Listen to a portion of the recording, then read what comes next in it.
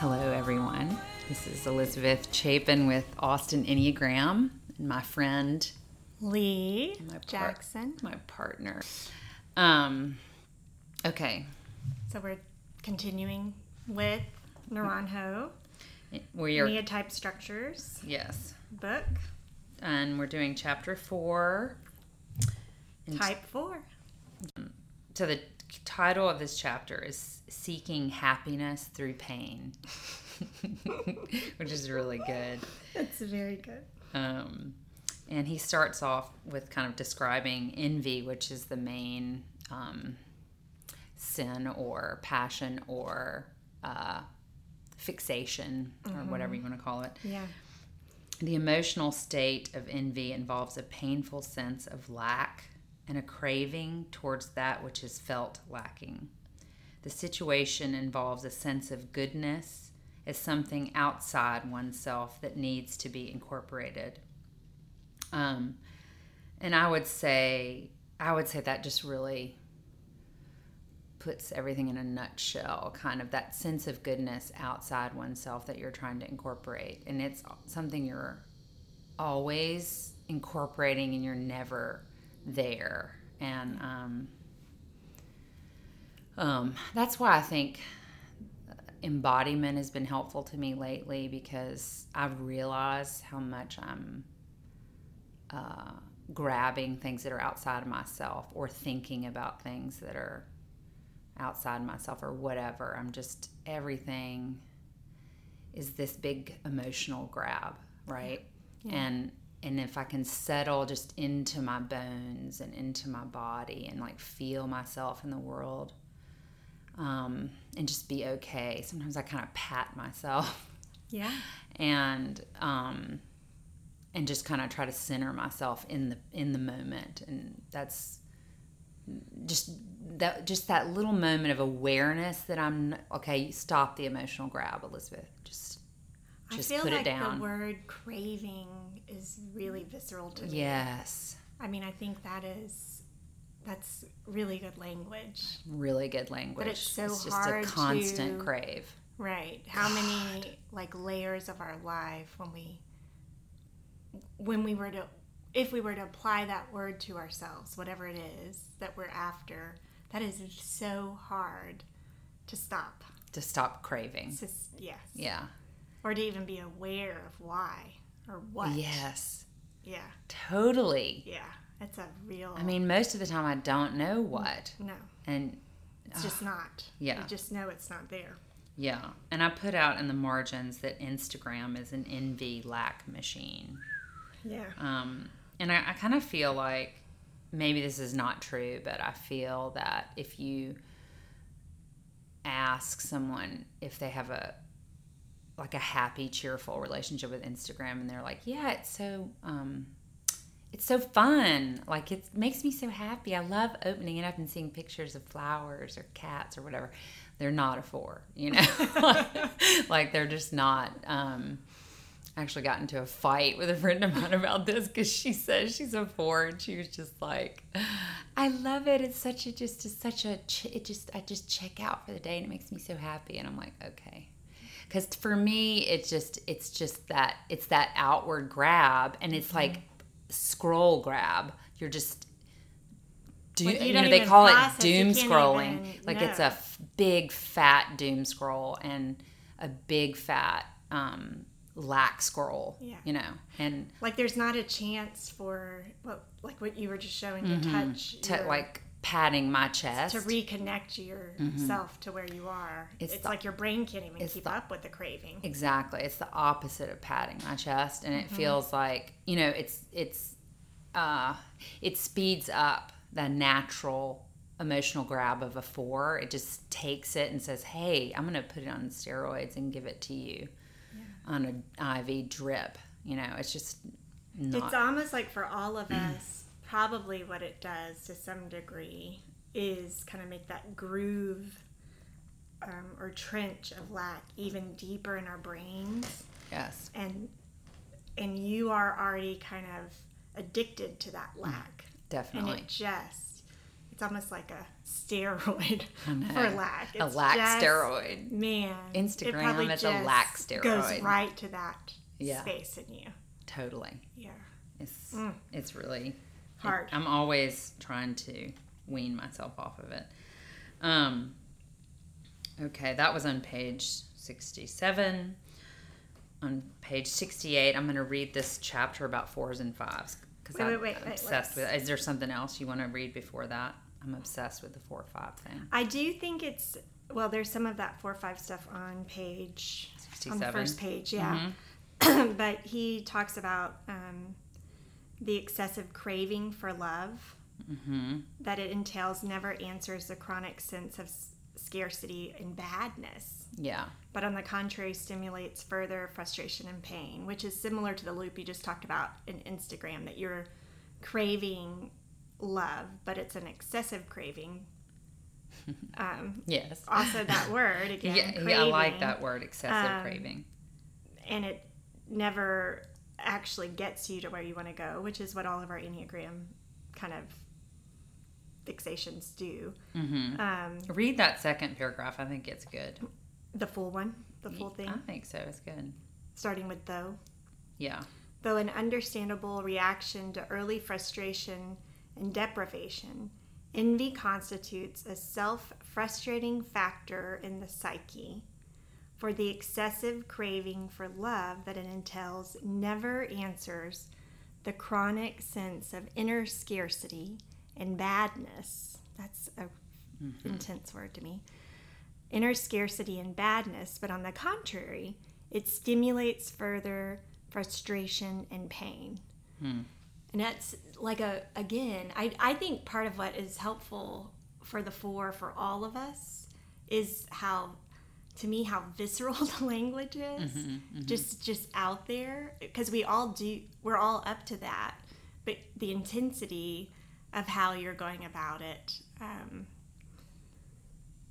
is helpful to me, just to try to start identifying I'm in the same cycle. Like, we're all in the same cycle, whatever we've decided of looking for love, of looking for being worth. Okay, of being our true self. None of our habits work. Yeah, but the kind of juiciness of yours, it's like, oh yeah.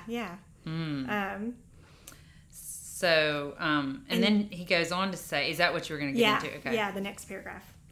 The position of envy in the Enneagram is that of a satellite to vanity. So he's talking about 4's envy and 3's vanity, and a neighbor to point 5, avarice, which entails a comparable sense of deprivation to envy. So you're both lack. Big time lack. Yeah, and I feel that in my marriage. Scarcity. Like, Nathaniel, I have to work on it. Though it involves a different attitude in face of the experience of scarcity. While point 4 represents a forceful reaching out, yes, an intense demand for that which it missed, yes.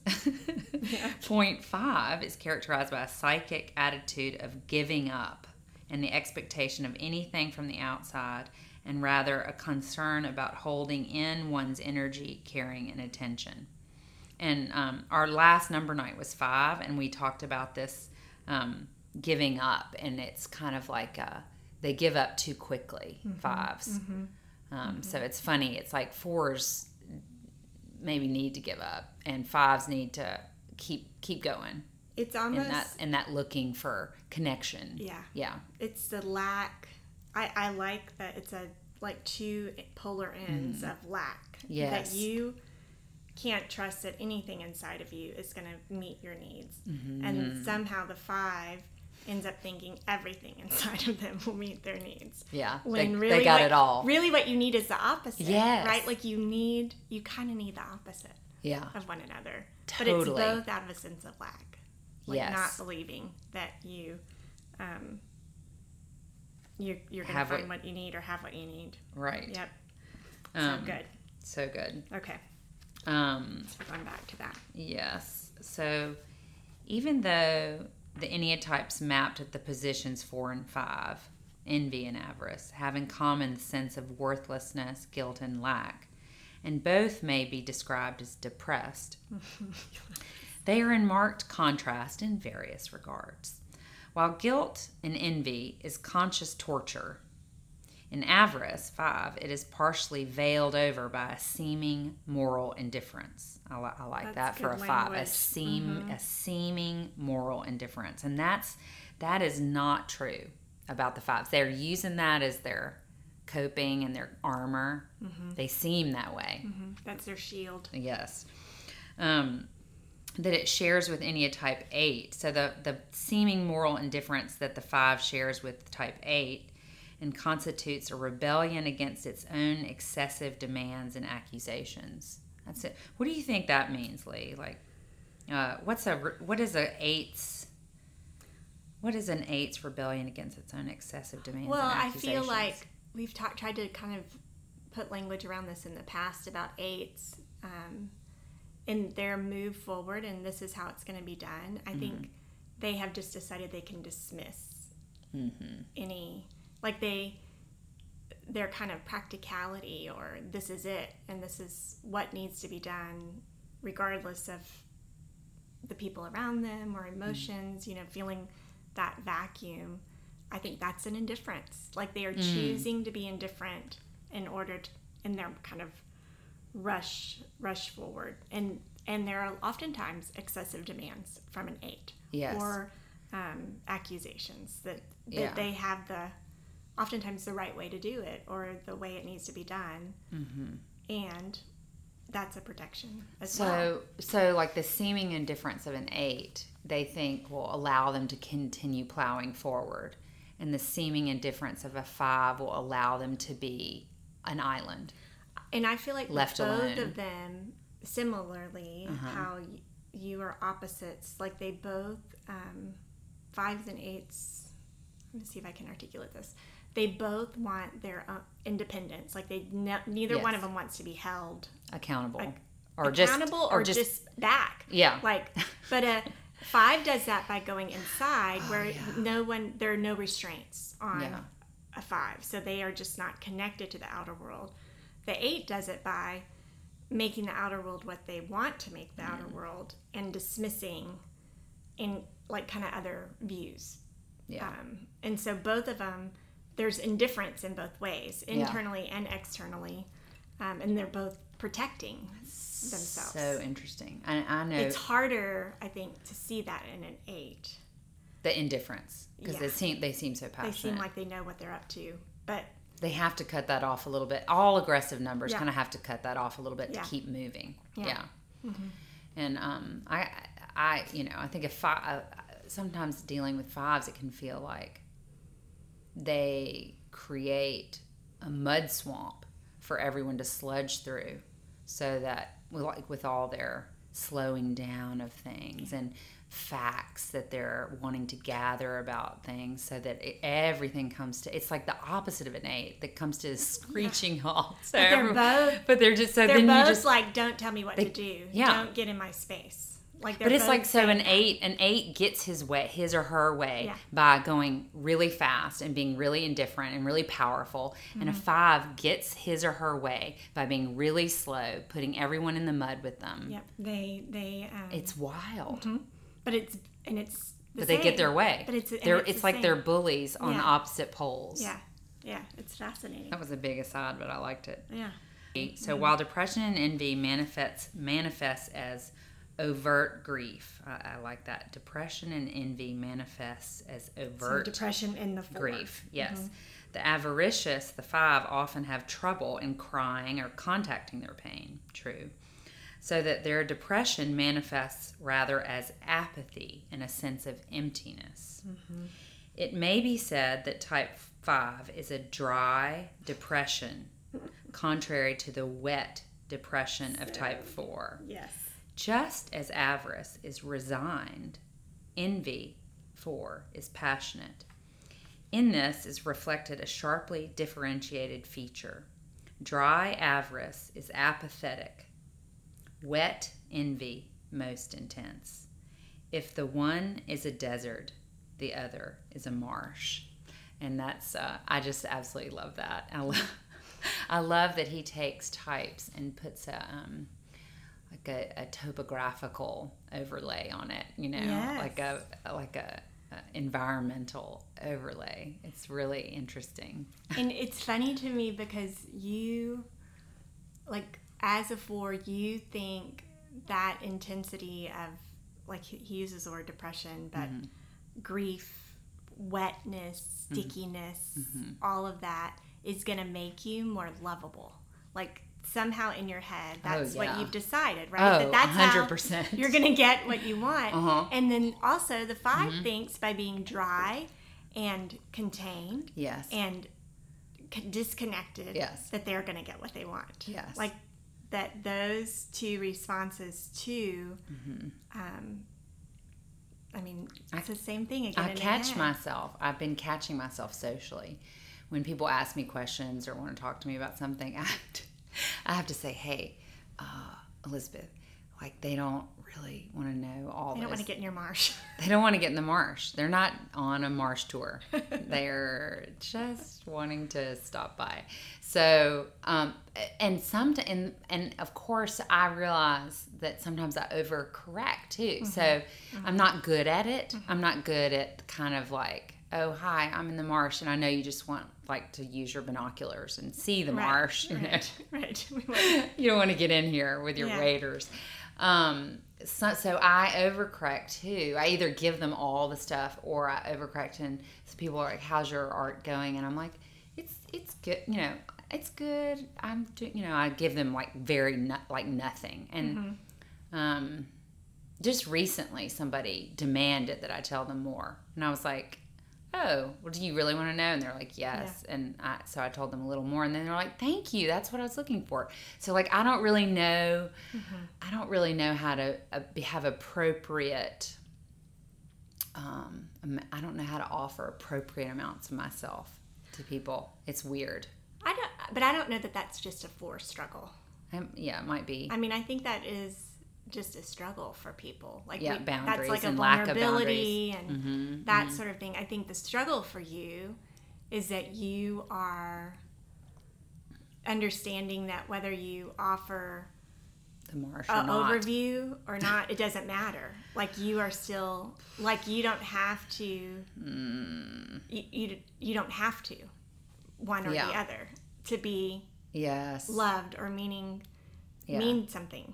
Like, you don't have, just because you offer the perfunctory answer about your art doesn't mean you're shallow.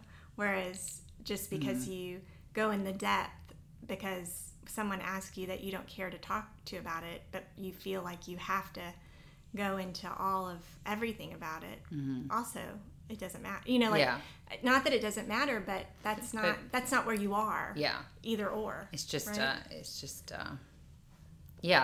a wave on the surface. Right. Yeah. Right. It doesn't, Yeah. I mean, yes, it's complicated. I could go on and on. Yeah. Because I think you can trick yourself into, like, I can trick myself, like, I think I used to more and more trick myself into thinking that if I invite you into my marsh, that you're going to be so grateful, right? And then it hurts me that people don't want to be in the marsh with me. And so then I'm realizing, oh, Elizabeth, you have to be a responsibility for your marsh tour. You, you, as Alabelle said, you have 1 or 2 people in your life you can give all that stuff to, and that's enough. That's plenty. So not everybody's on the marsh tour. So I can overcorrect and, like I was saying, and trick myself into the kind of like having boundaries and not offering and feeling kind of almost smug about it because I'm trying so hard. And then what happens is you're just not connecting with people, and that's kind of, they're sort of both pathological. Yeah. Which is why I guess, you know, the work is that you have to trust that you, regardless, are lovable. Yes. Like, you are, just because you're you, regardless of the stickiness or not. You know? Yeah.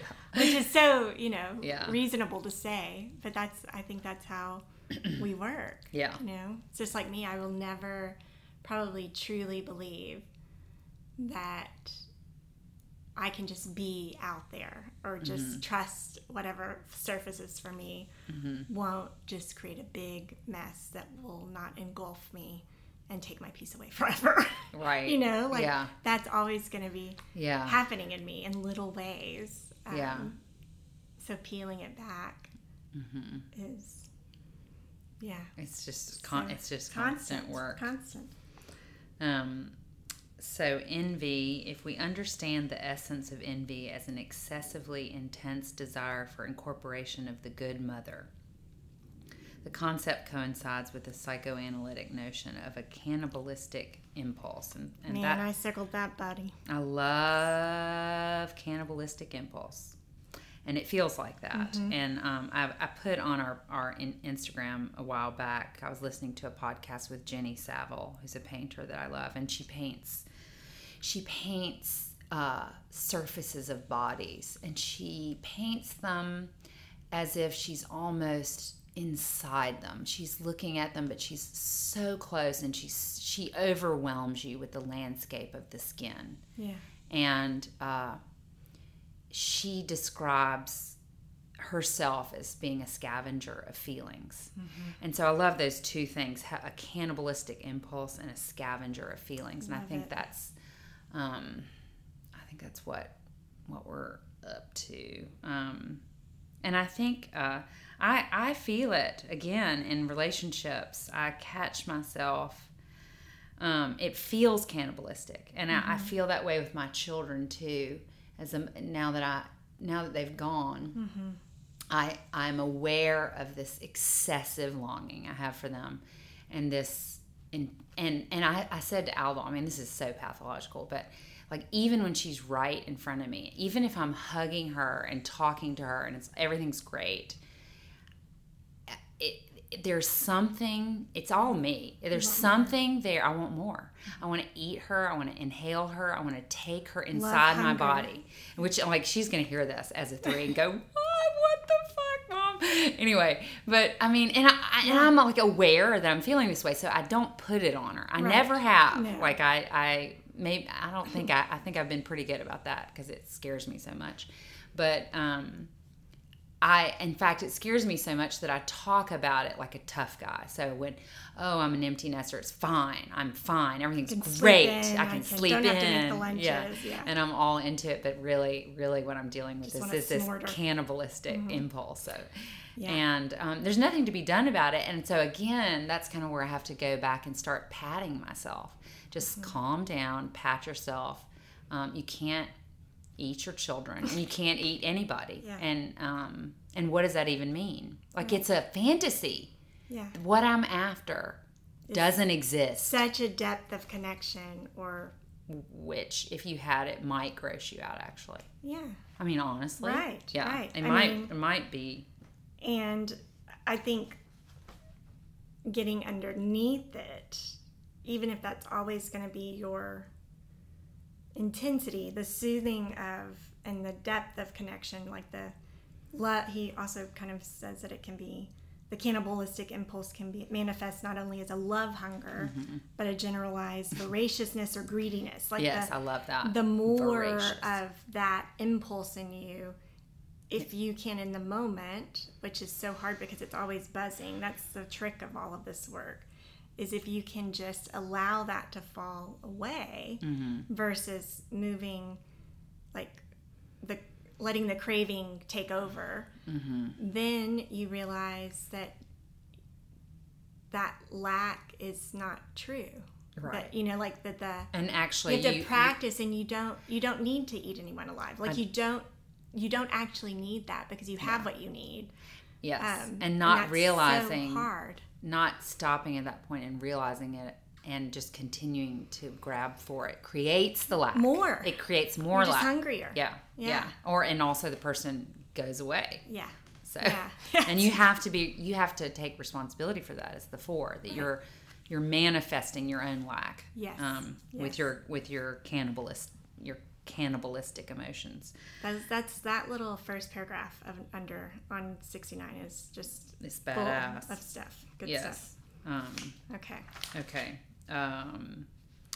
Then on page 71, it talks, and this is embarrassing, the idealization of the upper classes and a strong social climbing drive. Yeah. That just really makes me want to vomit, and I have to admit that it's true. true. Oh, Yeah. it's 100% true. Yeah.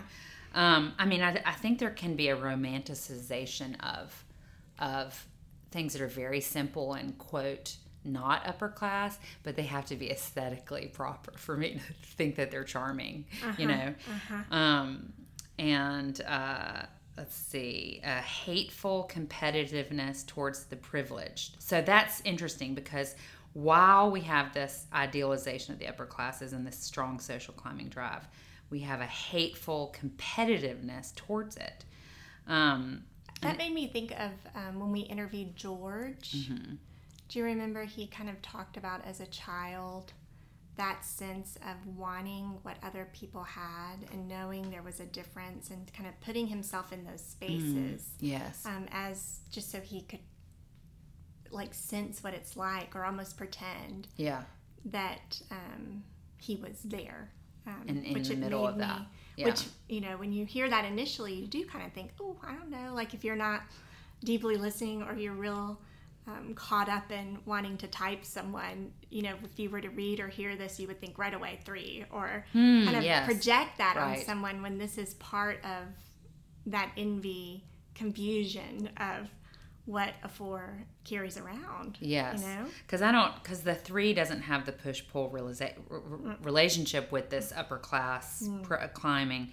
3 might idealize it and strive for it if that's part of their ethos. Right. But even just it's not going to be that conflictual for them. They're just going to strive for it. Whereas a 4, he goes on to say the pursuit of the extraordinary and the intense, along with the corresponding dissatisfaction with the ordinary and the non-dramatic. So there's constant push-pull of wanting to be, you know, Russ Hudson, he did a beautiful talk about this, and it just made me laugh so hard. I put it on our feed. Yeah. But he talks about how we, you know, I've never joined a country club, and I don't ever want to join a country club or anything like that, because it's, to me, even though that's like. But you belong to a pool club. I know, I belong to the Soho House because it's for artists, and I'm like, that's good. But I felt conflictual about it. But anyway, I do feel conflictual about it, but it does, anyway, whatever. But there's this whole thing where, and growing up in Mississippi, where the culture is, generally speaking, like, you know, you wear these clothes, you go to this country club, you go to this church, you know, all these things. And so I want to reject all those things because they seem banal to me, but I also want to be a part of them. So there's this weird, never going to be satisfied friction that you always are engaged in. And so I catch myself sometimes being engaged in it. Sometimes I am blind to one side or the other. Like I'll go along for a long time and not even realize that I'm hanging out with or engaged with, or that there's people in the world who really want to be in these spaces that I'm denigrating or talking trash about. And then I realize, like, why do you even feel the need to talk trash about these spaces? And it's because I'm trying to set up that specialness, and I'm going about it in such a bad way. Like it's like I'm trying to create my special place. There's part of me that thinks that I never could be in those spaces, or like, you know, it's like I don't want to be in them because they're banal, but then the other side of me is like, I can't be in them, I'm worthless. Like, whatever. That's so weird. And there is, like, I don't even know how to talk about this in you, but it can be surprising, like the things that you think, I would think, oh, she's gonna just be dismissive of this, and then you're like it. into it. Or the thing that I think, oh, this is not, and you're like dismissive. It's just an interesting, and it's usually, it feels like it's in this pendulum. Totally. You know, that I'm never quite sure what, I mean, I know in general. Yeah. But it must be. And you kind of laugh at yourself, like, oh, I'm so into this, or, you know, I don't even have a really good example, but, you know, I've been surprised by that. Yeah. And I'm aware of that in you. Yeah. Oh, yeah. Yeah. It's so goofy. Yeah. It's so goofy. Okay. And Yeah, no, so I read that. The ever-present pursuit of the extraordinary and the intense. Did I read that? Okay. So the next thing I have underlined, in the case of envy, the passion itself is apparent. The passion itself is apparent. And the person thus suffers from the contradiction between the extreme neediness and the taboo against it. Yes. Also, in light of this clash between the perception of intense envy and the corresponding sense of shamefulness and vileness in being envious, can we understand the bad image trait? And so, I mean, I do think that's kind of the underlying part of this pendulum. Yep. It's this whole embarrassing thing that we're going back and forth with all these things that we deem good or not good or banal or special. And it under all of it is this shame and this bad image. And that you think you can't, that you have to get it out there. Yeah. I feel like if I get it out there, then maybe I'm getting it out of myself, but also, I think I deluded myself for many years thinking that if I got it out there that I would find my people. And that's just simply not true. Even the people that you might find with those strong opinions are gonna, it's still not gonna work for you, really, So I don't want to get into that whole paragraph, but I do think the phrase painful emptiness in the pit of your stomach. Yeah. I think that's another visceral kind of craving space. He describes envy as that it comes from a painful, empty. Yes. Yeah. On page 72, the part that's called Focus on Suffering and Masochism, and my friend Rachel has taught me about subtypes in a lot of ways, and she really thinks this is a key component of the self-pres for the masochism, the use of pain as vindictiveness and an unconscious hope of obtaining love through suffering. Intense. Yes. So I think it's important to say that, because like as a sexual 4, I know that I've been talking about all this suffering that I'm having, but I mean, yes, vindictive, yes, but I don't think that my love is going to come through the suffering. I mean, I think that I am suffering and I don't know what the hell I think I'm going to get out of it, but I think a self-pres 4 is actively, like George talked about, at a very young age, somebody told him that if you put all those feelings out there, no one's going to love you. Right? And so he put them inside, and he thinks he can find love by keeping it in there and by suffering inside himself and by being masochistic and being kind of a stoicism about the suffering. That maybe that's it, is that self-pres 4s have a stoicism about their suffering, or at least seemingly stoic, because they keep it inside. Right. Whereas I'm just splooging it. Yeah, I think that is... it's an important place. And they're sensitive, intense, passionate, romantic. Yes. All of those. I love all those adjectives. He says also, but tend to suffer from loneliness and may harbor a tragic sense of their life or life in general.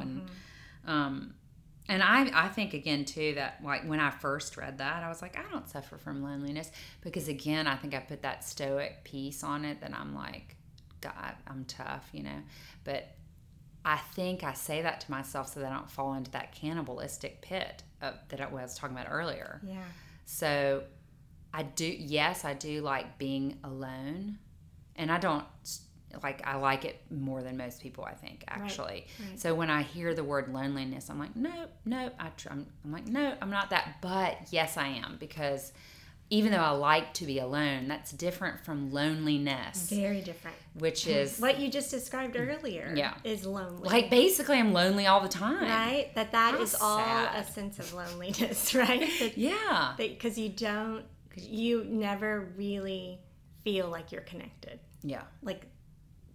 That you're always looking for that, and so that could be a definition or a derivative of loneliness, is what he would say. Yes, I think that's. I was curious, like the next under focus on suffering. Will you read that? Possessed of a deep longing dominated by nostalgia, intimately forlorn, and sometimes visibly liquid-eyed and languorous. There are usually pessimistic, often bitter, and sometimes cynical. They are usually pessimistic, often bitter, and sometimes cynical. So amazing. I wrote out in the corner here, liquid-eyed and languorous. Liquid-eyed. That's Love a it. good way to say. So good. But do you think that is a good way to talk about orientation to time? You know, this is something we talked a lot about in Suzanne, and I think has actually been really helpful in catching myself, is that I don't even realize I'm doing it, but I think I'm going to get what I need in the past. And when I can catch myself, that's so, it sounds so silly, like it's really silly in myself, and to think that I'm somehow going to get what I need there. And not like as in a narrative review or knowing who you are and that sort of thing, but I literally think I'm going to find what I need to be in the future. It's a very weird thing that I do. Do you feel like that is a good description of how you are somehow, because your orientation to time is also past. In the past, right. And that's the whole kind of doing repression that we talk about with 9s, 5s, and 4s.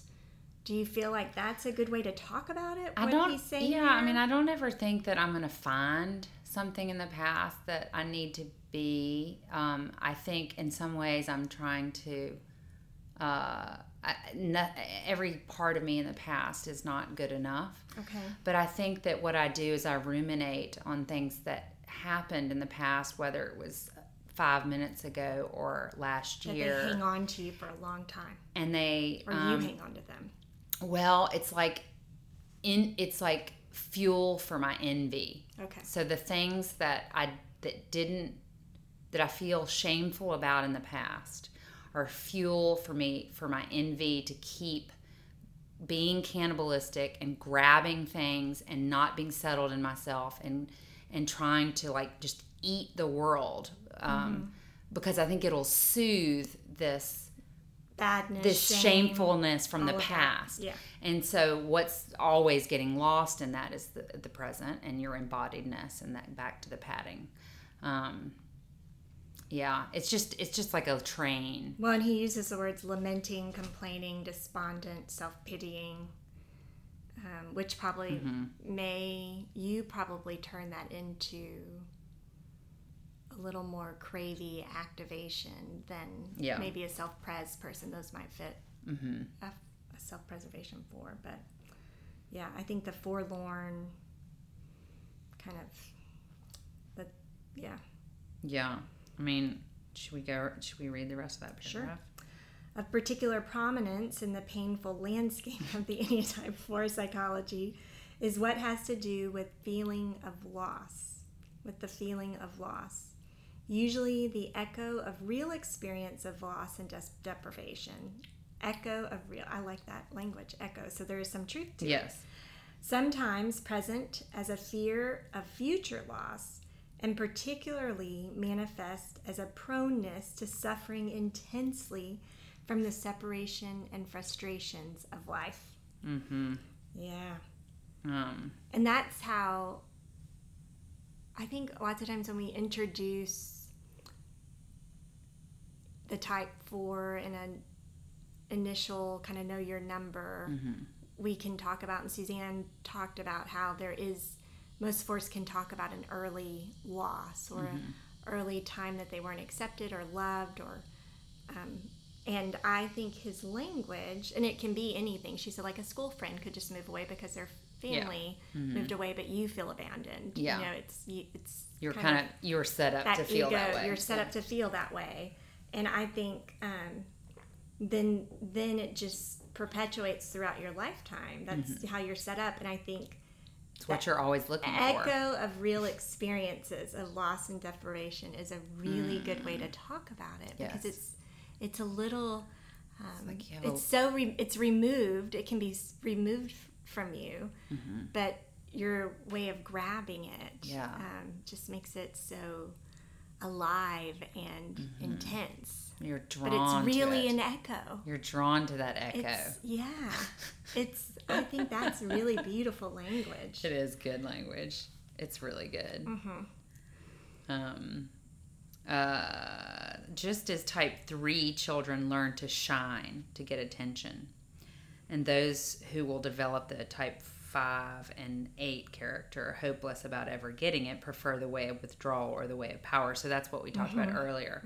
So the 3 learns to shine to get attention. The 5 and the 8 kind of give up on getting it, and so they've figured out. Move through or withdraw. Yes. Yep. Here, the 4 learns to get negative attention through the intensification of need, which operates not only in a histrionic manner, great, but also through walking into painful situations, i.e. through a painful life course. For the main self-deception in type 4 is exaggerating a position of victimization, which goes hand in hand with their claiming, demanding disposition. So that's just so hard for me to take that on, and I know it's true. But that's also where the healing comes, is when we realize how much we're doing that and how we need to take responsibility for that, and not walk into painful situations, not choose painful situations in order to keep manifesting the story we're telling us about ourselves, about being worthless and being full of lack, and the world not giving you what you need, and you can just stay there your whole life, and it eats you alive, and it eats everybody else alive. To me, like when I think about our friendship, this part of you was like maybe the part that I recognized, or that the most, the pattern in you that I felt that I could speak to quickly, because it made me mad that you would put yourself in spaces that were so painful. Yeah. And you wanted to protect me. I wanted to protect you. Yeah. And I felt like at least in my understanding, there was no generativity, or I didn't understand. Yeah. And of course you can look at me and see the opposite, that I need, I could stand to put myself in some more painful situations. But when I think of like our friendship going deeper, and us, kind of understanding one another, especially from the point of view of an Enneagram, this is kind of one of the first things that I thought, what are you doing? Yeah, no, you really, no. You really put language around it for me. Yeah. You were the first person in my life, maybe, Lee, who forced me to look at why I kept walking into painful situations, why I kept maintaining relationships that made me feel bad. Yeah. And it was not only maintaining relationships with difficult people, but like the amount of what you allowed that to make you think about yourself. Yes. Was strange, hard for me to not shake you and be like, that's not true. That's just not a true depiction of who you are. Yeah, I think it's really hard to have a relationship with anyone and not internalize almost everything they give you. Like, I internalize everything you give me, and I internalize everything Nathaniel gives me. So whether someone's problematic, quote, or problematic or not, I'm too busy manifesting pain out of what couldn't be normal. Regardless. Right. So, I mean, I guess maybe you helped me edit a little bit the obvious things that I could just stop doing. And so now it's more about just a more nuanced, allowing the energy and the comments of other people to be ripples on the surface, rather than for me to absolutely suck them into my body. Right. Yeah. But you don't have to. We all are so. I mean, we are all so damaged, and so if we were to take, I just cannot imagine what is inside of you if you take in all of the ways, even just me, that I'm making my way through the world in a bungled up kind of way, and that you take that on, right? I and take just it how on. many people, and I am doing okay, but I'm still a mess. We all are. Yeah. And so just to think of that, that you all dress yourselves up in that. Yes. Oh, that's a good way to put it. Oh, it's hard. It's making me sick, honestly. Just in the pitch. Just talking about it. Yeah. Okay, on page 74, moving toward. He talks about the craving for love is in turn supported by a need of the acknowledgement that they are unable to give themselves. Yes. So that's right there. That's there you go. Yep. I'm unable to give myself the acknowledgement of my worth. And so I'm putting it, I'm love addicted and craving and in need of acknowledgement, which is real hard for me to say that, because I was saying that to Rachel the other day, that I need all this good acknowledgement all the time, and she's like, yes you do. Yes you do, Elizabeth. Dependency, its corollary, can manifest not only as a clinging to relationships that are frustrating, clinging to relationships that are frustrating, but as an adhesiveness. Circled that word. A subtle imposition of contact, which seems the outcome of not only a contact need, but an anticipated defense or postponement of separation, which is so weird. And I think also when Suzanne talks about 4s taking on 2 energy when they're not well, this is a good description of what that looks like. Yes. So when you see a 4 doing a lot of this clinging and holding on to relationships that are not serving them, and an over dependency and honestly a 4 that's just overly going out and grabbing whatever is like just a red flag right there. Let's see if I can talk about this, but the adhesiveness piece I Love think is interesting, because we always talk about 4s being push-pull, and I do feel like probably even in what he's describing here, there's that push-pull thing going, and he talks about adhesiveness as a subtle imposition of contact, which seems the outcome not only of the contact need, but anticipated defense. Like that whole, that there is like you have these little tentacles, or maybe it's like Velcro. Yeah. And it doesn't quite come off.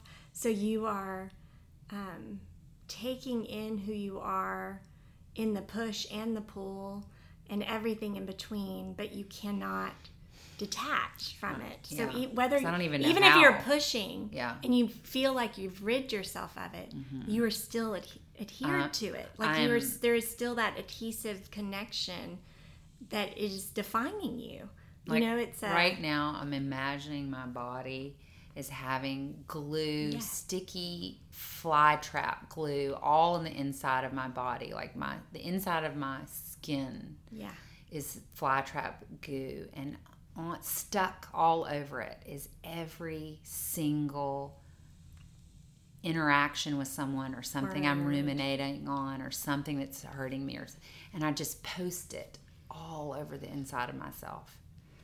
And even when you're like, ugh, you push it away, it's still on you. It's still on me. It's still... And the vindictiveness that he talks about 4s have, like that's us trying to get it out. Yeah. And so we don't know how to do it. So we do it with this vindictiveness and this judgment and this anger, because we think if we do it forcefully like that, maybe it'll work. Yeah. And we'll get it away, get it off of us. Yeah. But it just... And that just brings the shame up. It just keeps you in the cycle. Keeps me in the loop. Yeah, because even then... detachment is like even that. Then with the vindictiveness, even then you are still caught in the trap of thinking it's outside of you. It's just not that thing. Yeah. Right? That yes. It's still... you can't just allow that to exist in the world to fall away. All right. Along with all the other stuff that's stuck on you. Oh, no. Because that makes you... that image that you just shared, that's your body. Like that makes you up. That is your makeup. And that's really, if you think about it, I'm really relinquishing a lot of my own power by allowing myself to be an internalized flytrap. Yeah. I mean, it's intense. That's dumb. It's really all of us are limiting my power to have agency in the world. Yep. And have clear focus around my work, Yeah. And I feel like what we're talking about right now is hard for fours to get to initially because you're so convinced it's authentic. You're convinced it's authentic and you're convinced it's worth it. So you think, it's a relationship. Feelings. They're my feelings. And so feelings are they're not worth it. Yeah. Yeah. Well, two things. They're maybe not your feelings, like you always tell me. And I'm like, what? So A, maybe they're not your feelings. And B, they're feelings. So you kind of worship feelings a little bit. So you think it's just worth it. All of that is worth it. And it's about relationships, which you think is worth saving come hell or high water. Right. And that gets you allowed to stay in the sticky mire of the gross, of the complicatedness of it. And if you just stop that and pat yourself and stop that whole thing, you maybe are afraid that you're not sure what's left after that, Yes. And what's left is hard to see, but it's there. But it is there. That's all. It's always been there. Yes, it's hard to see. Mm-hmm. It's hard to see, but it's worth having a clear sky. Mm-hmm. It's worth it. Really good image. Envious people, halfway down page 75. Help. Envious people feel hate intensely. Yes. And their screams are the most impressive. Also found in type 2 and 3 at the right corner of the Enneagram, so the feeling triad, is that quality that psychiatry has called plasticity in reference to a capacity to role play, related to the capacity to modulate the expression of feelings. So I think it's very interesting to talk about the heart triad as having emotional plasticity and that kind of using our most used modality, which is feelings, to make our way in the world. And we don't do it. We think we're doing it really well. We think we've got this like superpower of our big giant heart and all our feelings and how we modulate around all that. And it's really, so yes, in some ways plasticity is helpful, but in other ways it's really it keeps you, again, it just holds you in that space we've been talking about of adding more sticky notes to the inside of your fly trap. Yeah, and you talked about this earlier. He also says that your kind of emotionality is similar, can look similar to the two often, but you have a greater mix of intellectual interest and introversion. That's how you like yours to play out a little more in that connection or in those spaces. Hey, and do you have any more to say on that? On what? Well, so going back to 74, the nurturance. Yeah. Oh, yeah. I'm glad you did that. I wanted to talk about that. So because I see this in you, and I think it is, all of this kind of dovetails in, and we've kind of been talking about it. But he says, so this is another derivative of, I guess, of envy, right? Mm-hmm. Yeah. So the nurturant characteristic of Enneatype 4 can be dynamically understood as a form of seduction. So this sounds very similar to 2. In the service of, let's see, in the service of the intense need of the other. So the nurturant characteristic of Enneatype 4 can be dynamically understood as a form of seduction in the service of the intense need of the other and its painful frustration. Caring for others may be masochistically exaggerated to the point of self-enslavement. And I think that's kind of what we were talking about. That's what you were responding to. That's kind of one of the things that I responded to. And so then contributes thus to the self-frustration and pain that in turn activates the demanding and litigious aspects of the character. So that there is, I think, in you all this like heart-directed need to nurture and care, but then it's caught up in the sense of lack. Yeah. And so I think that's I think But there, underneath it, there's always going to be a certain amount of self-frustration. Yeah. I mean, caring for others is masochistically exaggerated to a point of self-enslavement is really If you're not paying attention. intense. Yeah. And I think, again, that's just a dynamic that allows you to stay in that sticky place. You want to help someone, and you know, back to wanting to eat my children. So you see someone that you love and you want to help them, and so you kind of eat them with your help. Consume them. Yeah. And which then feels very, very too. it feels very too, and it never ends well. Right. It doesn't. That's obviously not gonna work. But it feels really satisfying for a while. It's like you get to put your suffering in some bucket. That's Does it feel like you're kind of offloading it for a little bit? It maybe feels like I'm offloading it. Maybe it feels like I'm, you know, helping someone. I think the reality is that fours are really selfish and self-involved, and we have a really hard time being like honestly helpful. Like, you know, like yes, I like to be helpful to people in my life. I think people who know me would say I'm helpful. You are. But I think if you're real honest as a four, it's not your impulse really, and you're just kind of selfish because you are this internal sticky flat trap. So you kind of just don't have the bandwidth, frankly, to see past it. Like it again, you're looking for that clear sky. Well, there is no clear sky. So because you got the sticky notes all over you, and you can't see the larger world. And really, the larger world is so in need that when you do try to see that, then that kind of too much. It's too much because you want to eat that need. You want to like totally dive into the need of the world. Yeah. And then it's like you're not equipped. Moderation. You cope with it by kind of being selfish, you know.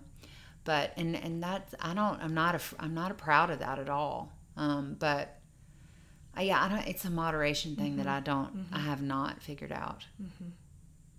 Well, it's tough. Yeah, I think going back to those verbs that he uses for y'all of craving and you know just because of the emptiness, because of your, and I think maybe because type 4s are more aware of the emptiness. Even if you can't articulate it, there is something in you that is way more in tune than the rest of us. Yeah. I've numbed out to it. And 3s you are on it. Yeah. I'm on. You are on 5s it. have numbed you out are to like it. in the cavern, and so there is a different kind of desperation with you because of your awareness. We all have it. That's what we're all up to. And you know what? But you are in touch with it. And I wonder if that's where the authenticity thing comes in. It's like, is our hyper awareness of our emptiness what we think is authentic? Maybe so. That's weird. Maybe so. But it's even also hard for you to initially to talk about the emptiness, I would think, as someone who's just hearing, because I mean, like, so we're all in this path of self-awareness, right? So I think a 4 can get stuck there. So they can think, oh, I'm so self-aware of my emptiness. Yeah. I'm so aware. All you numbers out there, all you types out there are not aware of your emptiness. Look at me being so aware of my emptiness and mistaking that for awareness. Yeah. You just stopped on that one step, which is about like a quarter way up the stairs. Yeah. And you got a little addicted to that, instead of realizing that you can see your emptiness and be aware of it, and then like just let it lie down.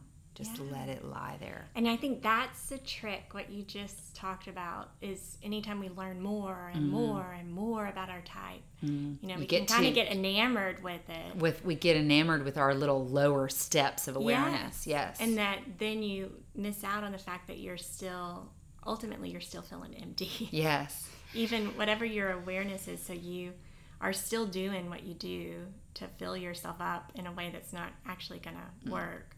Totally. But you have to just let it go. Mm-hmm. Yeah. If you don't use it for allowing and letting yourself choose something different, then it can really be just a fun little intellectual game. Yeah. Competitive arrogance. Connected to a hateful emotionality and attitude of superiority sometimes exists along with and in compensation for a bad self-image. And I think that's, honestly, that's just a good definition of bad self-image. Yeah. And it's not just a for thing. No. I mean, when you see people I think in that overcompensatory way. Hateful emotionality is for. Mm-hmm. Totally. But that attitude of that, I guess you could say whatever the... Like for me, it would come across as feeling shy. Yeah. You know, like... Okay. That's easier to take. Well, but it also can feel aloof. Aloof. It feels disconnected, all of those things. Right. Though the four may seethe in self-deprecation and self-hate, the attitude to the outer world is, in this case, that of a prima donna, or at least a very special person. Yep. Misunderstood genius. Oh my gosh.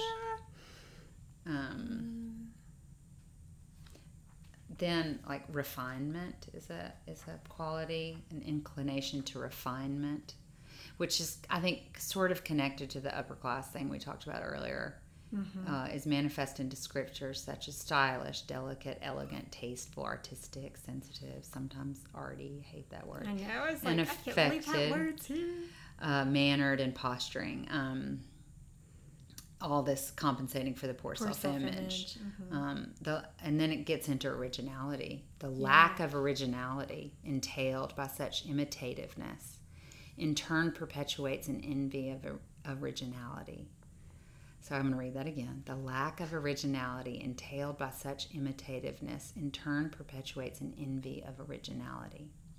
Just as the attempt to imitate original individuals and the wish to emulate spontaneity are doomed to fail. That hurts so much. So again, back to the cannibalistic emotions and the grabbing, the aesthetic grabbing, the originality grabbing. All of that is the bypass for yourself. It's like not all of that is bypassing that you, in your clear sky, even though it's hard to see, have something, you know.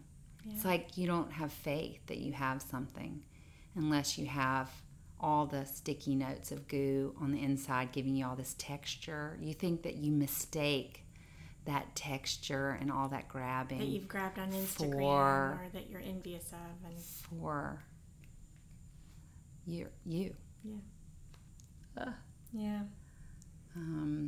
Artistic interest, yes.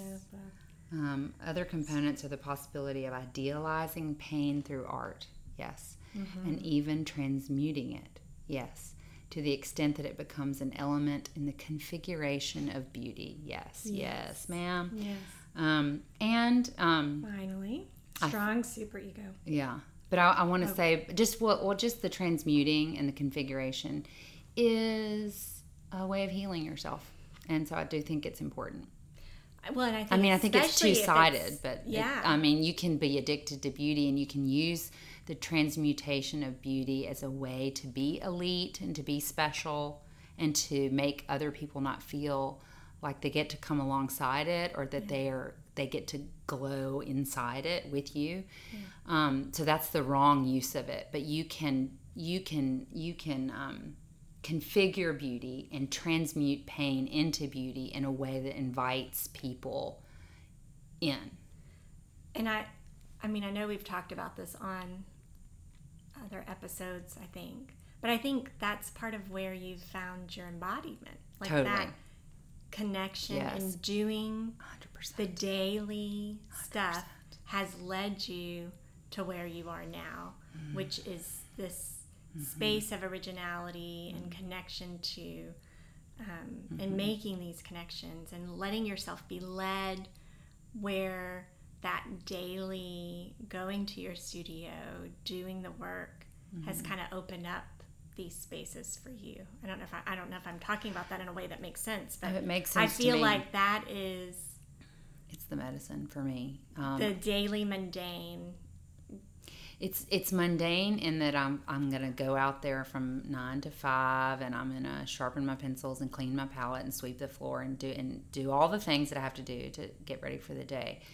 But when you spend every day paying a lot of attention to a person that you're painting or a tree that you're painting, and what kind the bark, the way it grows on this part of it, or the way someone's lips look, or whatever it is, Right.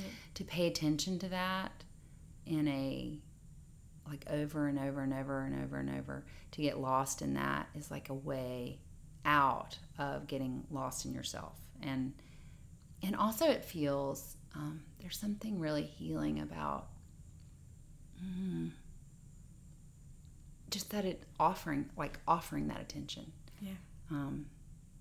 Because it has nothing to do with me, and I'm just paying attention to something that's not me, and that and then painting all the colors of that, like trying to get what is that color, and that just feels good. And I love that paying attention to something that is not me helps you find you. Yes. Is you. Yes. Yeah, it's like all of me goes away. The next thing you're going to talk about is a super ego. Oh yeah. So like that's the whole section. Yeah. Okay, well you read it then. Well, I mean that's it. No, I love this though, because like you underline the whole section. I didn't underline anything except more aesthetic than ethical. So like I think you could probably teach me about this. Well, I don't know. So I'll read it. Refinement is perhaps the most characteristic of ways in which type 4 seeks to be better than they are, and in so doing exercises discipline. More generally, there is a typically strong superego that the 4 character shares with the type 1, but on the whole, type 4 is more keenly aware of their standards, and their ego ideal is more aesthetic than ethical. Yes. Along with discipline, which might have that masochistic edge, the superego characteristic of type 4 involves descriptors of tenacity and of being rule-oriented. Love of ceremony reflects both the aesthetic refined and the rule-oriented characteristics. I mean, I feel like this just describes you to a T. Yes, I love it. A strong superego is, of course, involved in the guilt propensity of the 4 and its shame, self-hate, self-denigration. I mean, just... Yes. I love the love of ceremony, reflecting both the aesthetics and the rules. Yes. And that is so true that for is you. so true for me. And I get... And so I can create something that's good within that space, and I can create something that is restrictive for people and for myself. And I do think that that's like a space where, how I've talked to you earlier, like I think people get sideways in their numbers wherever you're working really hard and you see someone else is not, then that's where your anger goes. Yeah. So I think my anger goes in that I'm trying to create these spaces all the time, and there are rules around it. And when I see other people just breaking the rules, whether they're aesthetic, which generally they are. Generally they're aesthetic. I get mad. I get mad because I'm tired of holding all that up, probably, if I'm honest. I don't want to admit that, but... And I was trying to think when I read this, because when you think about ego and refinement and aesthetic, I think sometimes probably if I were to go back when we were just acquaintances, this part of you... was real obvious. Yeah. Yeah. Like I just thought I don't belong. Or, so like not in a like... That was your response I feel dismissed, but that was your first response. That it felt like it was a very, we talk about me having a shield, but that is a shield, I think, for you in a way, right? Like you don't realize it, but I think that is can be so intense that it's hard to know where to get in. because of the rules. And I don't think it probably similar to a 1, right? That you're not going to meet the standards, but it's a different idea of standards. That is a shield. Yeah. You know, like you are sticky. Yeah. Because of that last sentence, the shame, the self-denigration, and you have a shield. Yeah. That makes you not so sticky. Like you're the sticky inside. Yeah, the sticky's internal, but that's and that feels very similar to a 1 to me. You know, that there is the ego of the rules and aesthetics, and all 4s have different ones, I'm certain, make it hard for, it's a shield. Yeah. You know, it can be. It makes people feel Nathaniel's, I'm trying to think of the word he always uses for, it can feel like I'm being disdainful and judgmental and and I think, again, it's that overactive sense that's trying to cover up the bad self-image. That last sentence, the shame, the hate, the denigration. Yeah, so I'm trying to create a little beautiful basket for all that stuff. Yeah. I think if I go walk around in mediocrity and muck and banality, that I will get I don't know. Like, I don't know what I'm afraid of, but I think I'm afraid that I will be. It's like, I guess that's what the shame is that I actually maybe already believe that I'm banal and mediocre. And yes, I think that I believe that already. And so all of the refinement. Yeah. So isn't that funny? It's like a 7 that way. Yeah. I need to sit with that. Yeah. And it'll give me. I feel like this has a lot in it.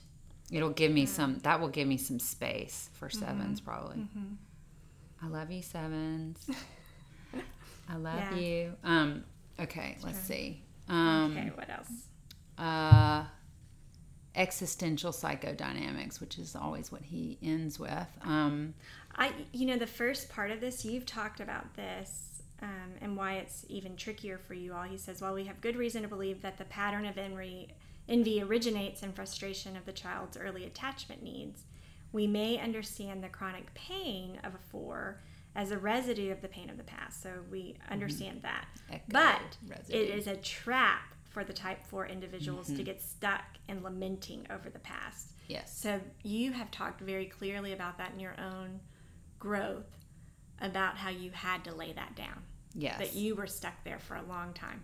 I'm going to read the next sentence. Yes. But also, while it is very true that it was love that the child needed urgently and sought, the exaggerated and compulsive search for love in the present may be regarded as a dysfunction and only a mirage or approximate interpretation of what the adult is in dire need of.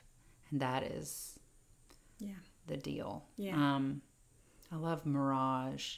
Again, it goes back to like me wanting to cannibalize, but it's really just like even the desire to cannibalize is a mirage. Like it's all made up, like it's just that, like echo several times removed. Yes. And it's like the love need is probably even made up. Like we all have love needs. So what, not so what. Yeah, but you know what I mean. Yes, like it's like we all have love needs, and obsessing about your love need, has it gotten anybody anywhere? Yeah. Not really. Yeah. I don't think so. It's made for good books, I guess, and movies. A view of an impoverishment of being or selfhood that envy seeks to fill up, and which is in turn perpetuated through self-denigration. Yes. Do you have anything else on that last page? Yes. So I thought this was a good, he says looking, where are you? Let's see, I wrote it down at the top. Let's see, through the process.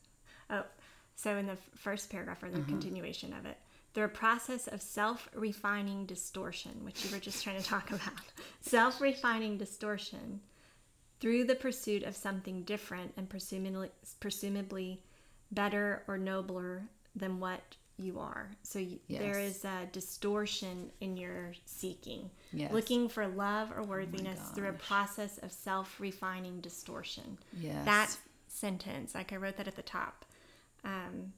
These processes are self-frustrating. For love, once attained, you just invalidate it. So there is just a continual cycle of self-refining distortion. And I think what you just talked about, that image of being sticky on the inside, is distorted because everything is sticking. Yeah. And so there is not part of what a 4 has to do is not let certain things don't need to stick. Yeah. Or you don't need to be sticky everywhere because you're internally that your authenticity or search for that is distorted. It is so many times removed from the truth of who you are. So I really liked that language. Yes. So good. And we are all doing that. Yeah. I think our view of all of our views of reality, we're all looking for what we need through a distorted lens, or a single lens that is completely distorted. Yes. So there is worthiness and there is goodness in what you're up to, but it's only a part of the picture. And so I think that's the whole circular part, and why when I hear the language around kind of the visceral cannibalistic craving, those kind of space that I would naturally move away from, there's something good in that for me, right? Like that's always fascinating to me. And how we talked about the 4 and the 5, you're both in the same place but going after it in a different way. Like we're all just distorted because we've decided our one way is the way that we feel whole. Yeah. And we can't feel whole through that one way. Yeah. And so, like, the Enneagram is good at showing you your distortion lens. And I think, one of the things that people talk about a lot now is, like, that we're all telling ourselves a story that's not true and you need to tell a different story. Well, sometimes it's hard. I mean, obviously you can do it without the Enneagram, but sometimes it's hard to know what your story is and where it's wrong. And so I do think the Enneagram is a helpful tool to just show you maybe what your distorted story is. Yeah. I think that's... And I think the gift that I've always said this about you, that I'm drawn to your intensity, even though it scares me to some degree, right? That I know those very parts of you that I'm like, hey, Elizabeth, you need to boundary that up, right? I think, God, I'd like to have less boundaries, right? That there is something about your cannibalistic craving tendency that I actually need more of. Like I need to be in touch with that a little more. And so that kind of, it just, the more that we talk about it and the more time I spend with Enneagram, it's just so obvious to me, the circle piece, right? The whole, that we all of these virtues and even passions, that we need kind of a little taste of all of them. Totally. That's kind of what I think helps us that they're all all facets of the diamond or whatever. Right. Yeah. I think that's lovely. I don't know how to do it, but I think it's a beautiful. It's worth trying. Yeah, it's worth trying.